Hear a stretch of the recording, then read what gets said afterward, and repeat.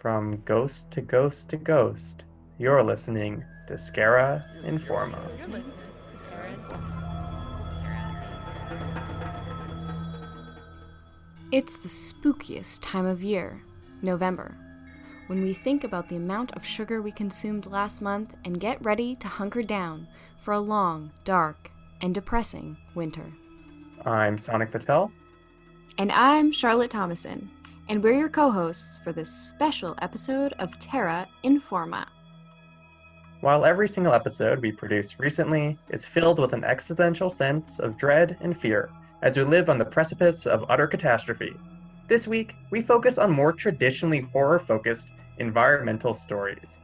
We'll take you on a tour of some of the scariest natural spaces around the world, from haunted forests in Europe, to haunted forests in North America, to haunted forests in Asia. We'll also feature some plant-themed Halloween music, which is a weirdly specific genre. So grab a blanket, take a seat at our auditory campfire, and turn on all the lights in your house. Prepare yourself for some spooky ghost stories, creepy creatures, and poor writing as academic students try to write compelling, scary stories. Before we begin the episode, we do need to acknowledge that this episode was produced on Treaty 6, Nemiskwajiwaskagan, the historic and present territory of Cree, Métis, Blackfoot, Dene, and many other First Peoples that live and gather here. And now, let's start our spooky tour of the world. Our horror tour of the world begins in the United Kingdom, in the Wychwood Forest, a 500-hectare site in Oxfordshire, in southeast England. Of the many stories that live in the trees of the forest, the most famous, arguably, is that of Amy Robsart. Over 400 years ago, Amy Robsart was the wife of the Earl of Leicester, Robert Dudley. In 1560, Amy was found dead at the bottom of a flight of stairs with a broken neck and 2 head wounds. A coroner's jury ruled the death as misfortune or an accidental death. However, the public and media perpetuated a more sinister tale, one where the Earl orchestrated his wife's death. Spurring these rumors were suggestions of a romance between Robert Dudley and Queen Elizabeth I. We won't delve any more into royal scandals, lest we end up hung and quartered. Many modern historians disagree with these scandals, suggesting that evidence points towards breast cancer and suicide being more likely explanations for her demise. The lore of the Wychwood Forest speculates that the spirit of Amy Robsart haunts the woods. Years after her death, rumor goes that Robert Dudley was traveling through the forest and encountered her spirit, who told him, one assumes with an air of nonchalance, that he would shortly join her, a dark prophecy that was realized when he quickly fell ill within 10 days and passed away. Modern historians suggest that Robert's death was the result of malaria and stomach cancer. The legend of Wychwood Forest foretells others that meet the spirit of Amy Robsart in the forest will meet a similar fate as the former Earl. Visitors through the woods have claimed to feel hands touching them as they traverse the woods and hear the hooves of running horses of long ago. Among the apparitions claimed to have been seen is a ghost of a horse-drawn carriage, driven by a man and containing 2 weeping children. A number of paranormal phenomena reported have been centered around an old tree, speculated to be gallows, where accused criminals were hung. Let's head across the Atlantic for our next spooky story, which takes us to the eastern United States. Here is Hannah Cunningham for our next tale. Nestled in the forests of Pennsylvania sits the town of Centralia.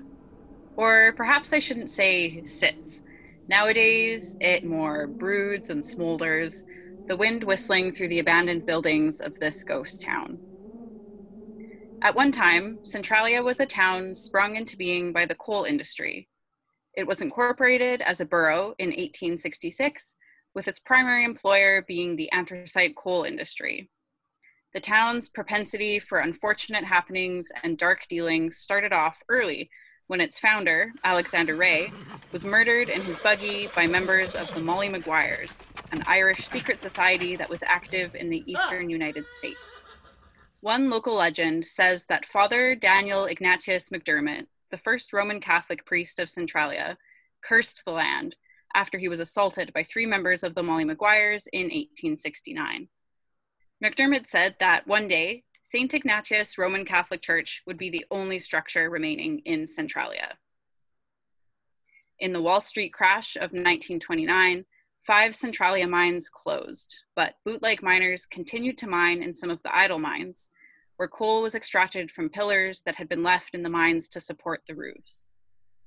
Unsupported underground structures, very spooky, but not quite as scary as the events that followed in the labyrinth of abandoned mines.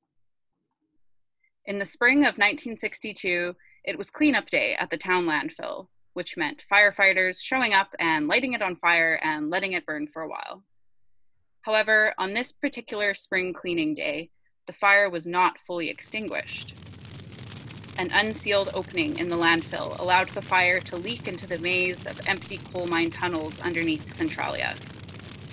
Other sources say that the fire started the previous day when hot ash from coal burners were dumped into the landfill, but all sources point to 2 things: hot stuff and a hole in a landfill. The fire continued to burn underneath the town for years. Sinkholes opened up in people's backyards, and gas station fuel tanks heated up. Finally, in 1992, Pennsylvania Governor Bob Casey invoked eminent domain on all the properties in the borough of Centralia, condemning all the buildings despite the town residents' legal effort against this decision.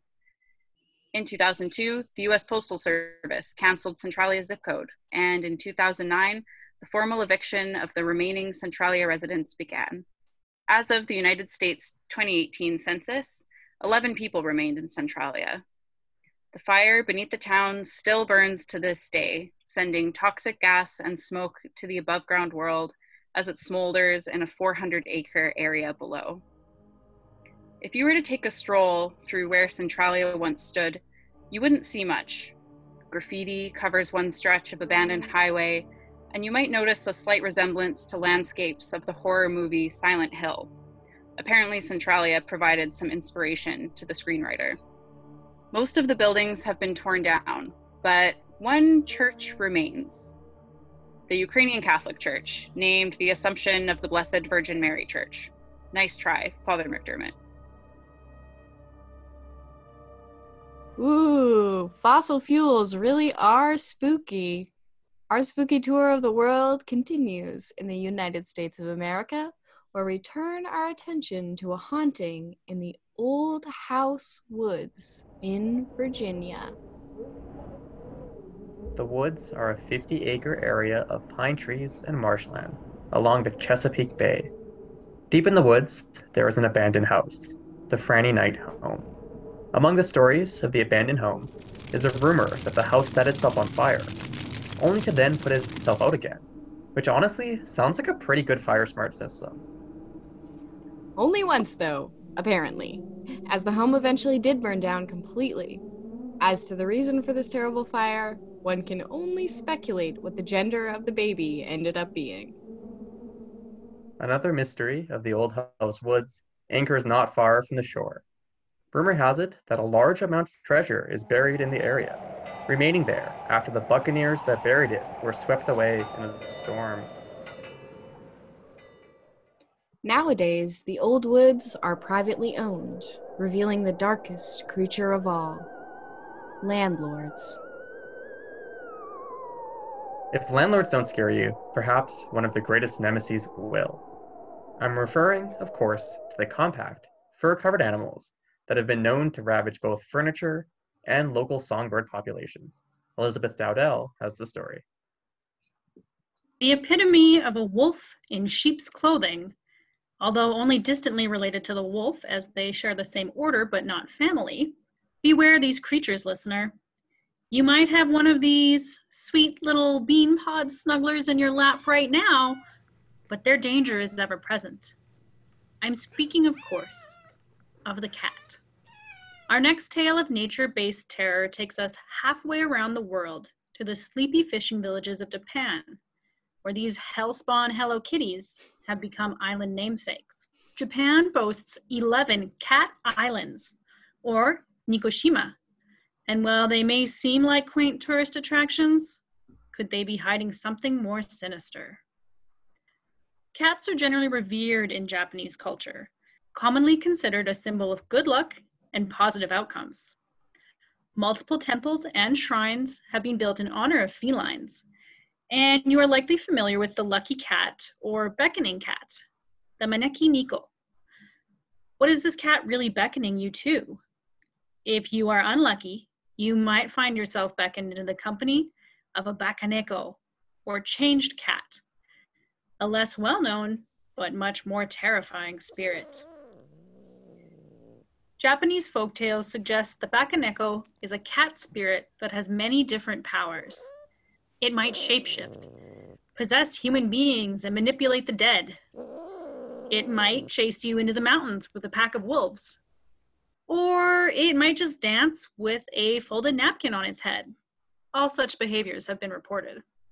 Legend suggests these cat spirits would come to haunt those who inflicted cruelty on a cat during its life.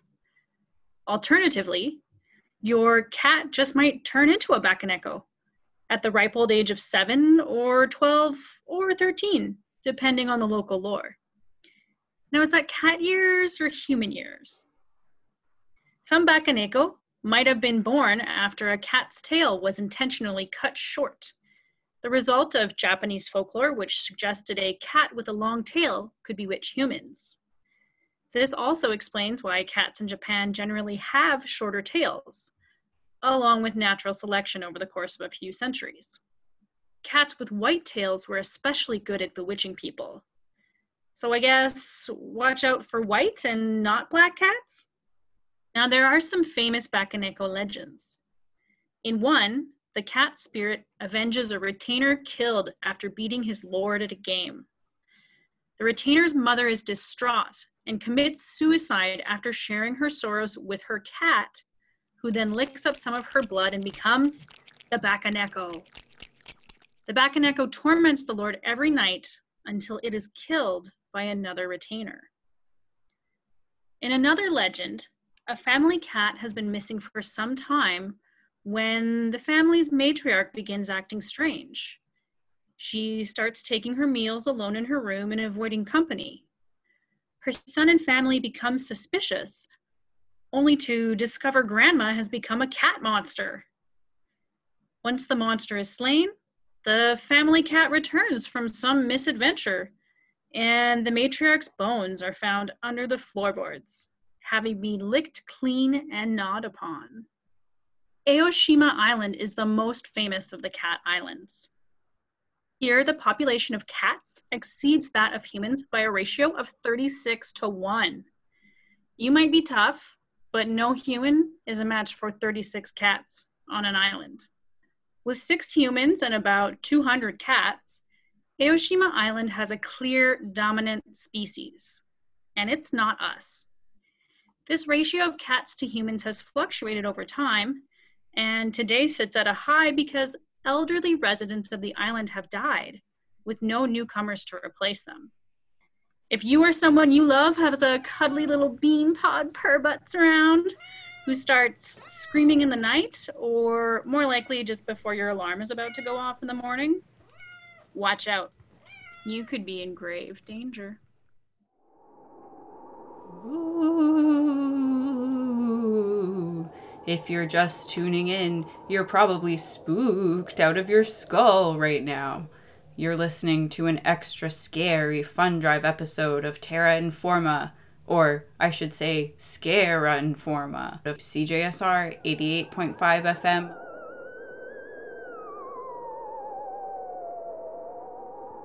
Our spooky tour of the world is about to take a terrifying 20-hour flight back to the United States of America, from Japan to North Carolina, located just above the aptly named South Carolina.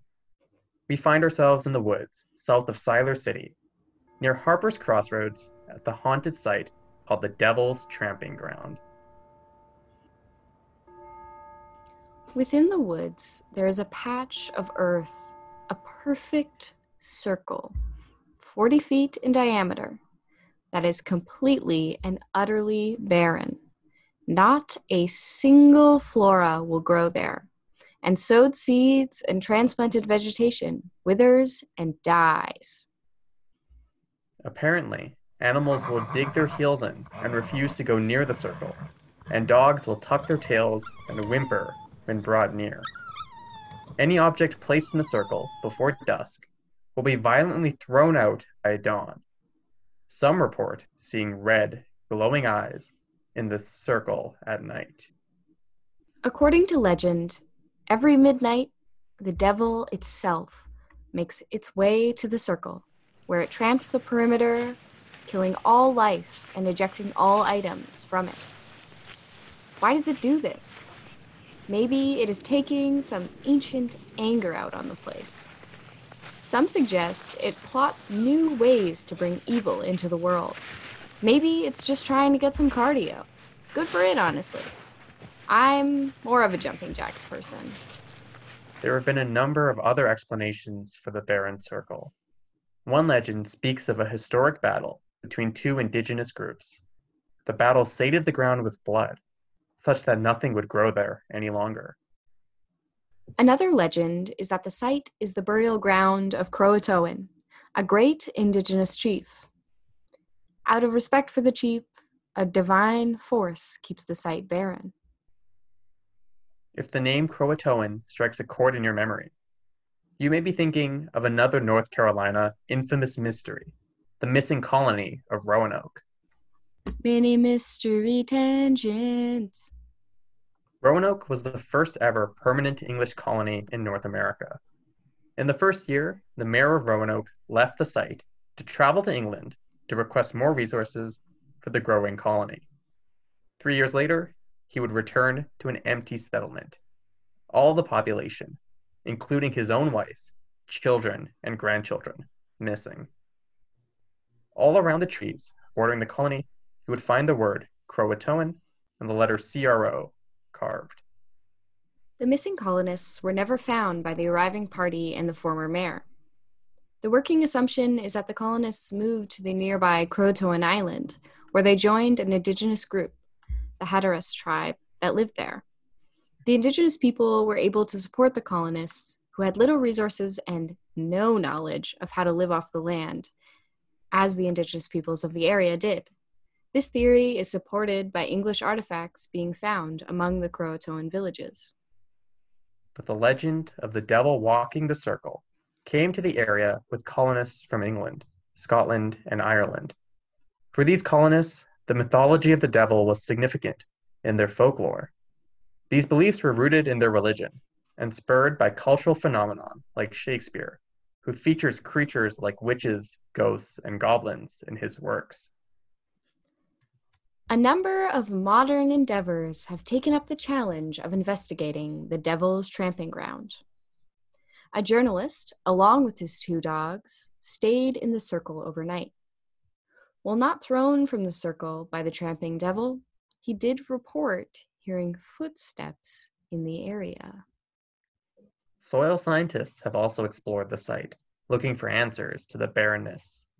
While soil in the circle did have higher levels of zinc, copper, and sodium, as well as a higher pH, soil scientist Rich Hayes, who conducted the experiment, found that the levels were not toxic and plants should still be able to survive in the circle.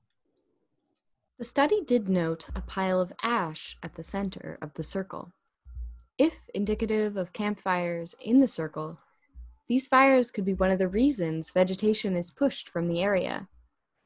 But the origin of the ash is not certain. Could it be the devil trying to stay warm while out for a jog? Lately, the Devil's Tramping Ground has become a tourist attraction and party spot. The site is now unfortunately littered with food and beer waste, and the circle itself appears to be shrinking significantly.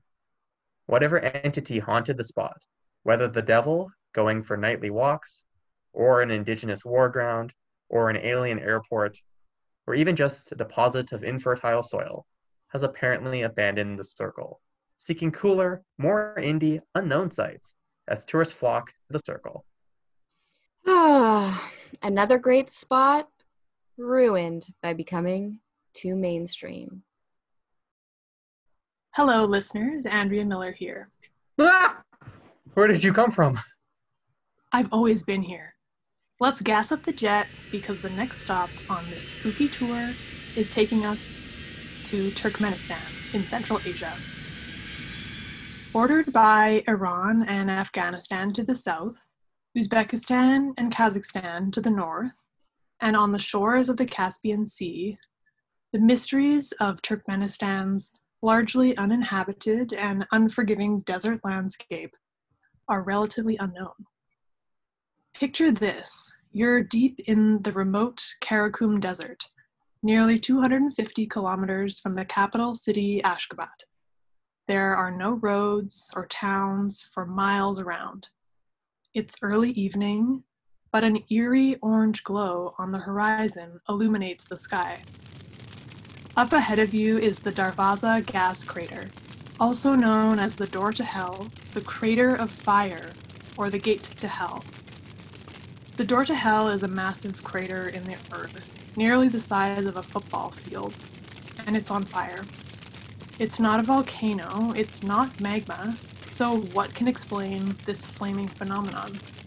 Let's rewind to 1971 in formerly Soviet Turkmenistan. A group of Soviet geologists and engineers were drilling for oil in the desert. Before they knew it, the earth beneath them collapsed, pulling the drilling equipment into a massive sinkhole and unearthing a massive natural gas cavern. Nobody knows for sure the extent of this damage and if there were any fatalities. The Soviets were quick to cover up the incident, and Turkmenistan has wiped this accident from their records, meaning that nobody really knows what happened. Now exposed to air, the fumes from this natural gas cavern were so intense that local wildlife were found dead nearby. The solution seemed straightforward: to light the cavern on fire so that the methane gases would burn off in a few weeks. But the Door to Hell has now been burning continuously for 50 years. It's part something out of an apocalyptic nightmare, part Lord of the Rings. Covering the crater to control the fumes would be expensive, and harnessing the gas as an energy source in such a volatile environment wouldn't be worth it, as Turkmenistan already has the 4th highest reserves of natural gas globally. So the Door to Hell will keep on burning.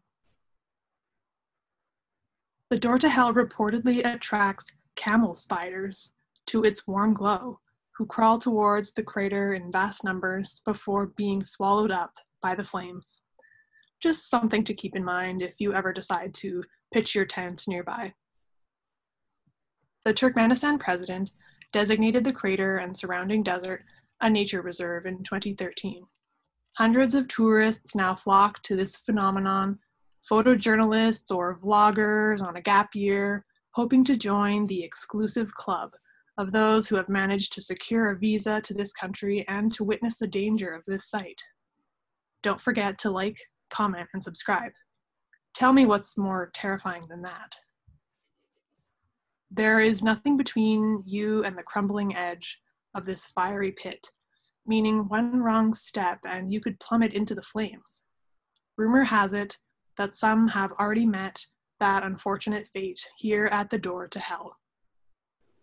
Damn those spooky fossil fuels again. Sounds like they are the real doorway to hell. Our haunted tour of the world next takes us out of Asia and back to North America. Ooh, spooky. Poor travel planning. Our final story takes us north to another island. This time, the bonny old coast of Prince Edward Island. Tell us something scary, Kurt.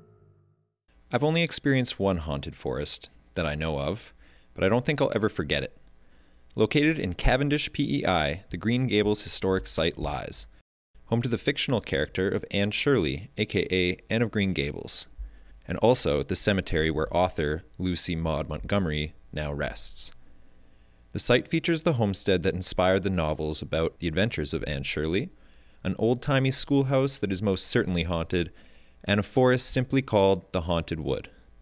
I was 13 at the time I went to Anne of Green Gables' historic site. My angst and awkwardness were at their peak when I was traveling with my mom, my sister, my grandma, and my grandpa. In a typical 13-year-old fashion, I did not give a single care about being at Green Gables house. To be clear, I'd love to go back and fully experience it, but I was a kid. So I went off on my own on the site, skipped the tour, and found myself at the mouth of a dark, scary-looking forest. There was a sign at the mouth of the woods that explained that L.M. Montgomery's ghost is frequently seen wandering the woods. However, nobody really knows what her spirit is looking for. I didn't believe in ghosts at the time. I was 13 and invincible as far as I was concerned. I tied my Spitfire hoodie around my waist, and I made sure my beat-up Airwalk skate shoes were at least somewhat tied up and attached to my feet, and I set off into the woods.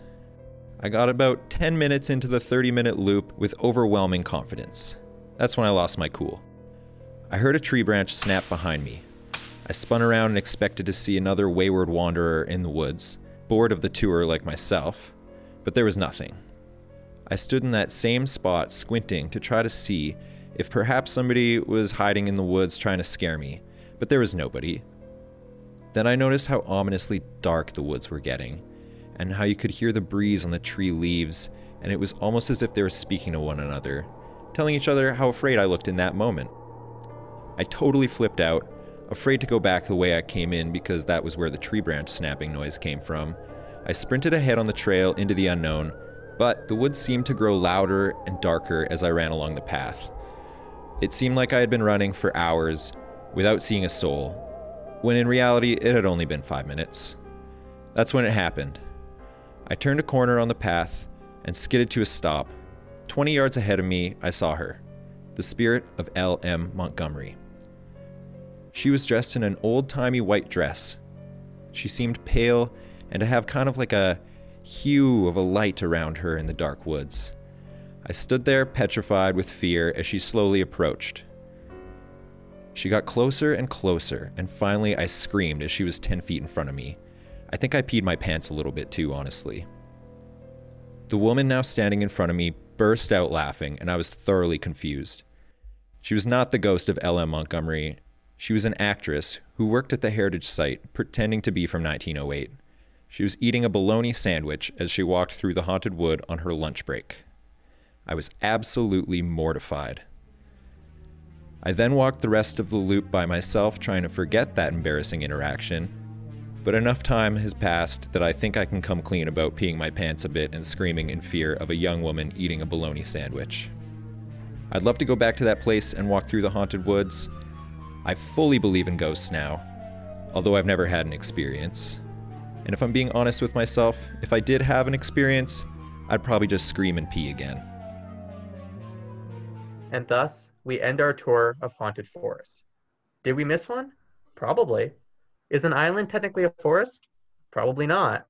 Is a burning gas crater in the middle of a desert a forest? Definitely no. But it is spooky. That's all the time we have for this week on Scara Informa. Thanks to all our contributors, Curtis Blandy, Andrea Miller, Elizabeth Dowdell, and Hannah Cunningham. We've been your hosts, Sonic Patel and Charlotte Thomason. And we'll catch you next year for the return of Scara Informa. And of course, next week and every other week for environmental news and stories on Terra Informa.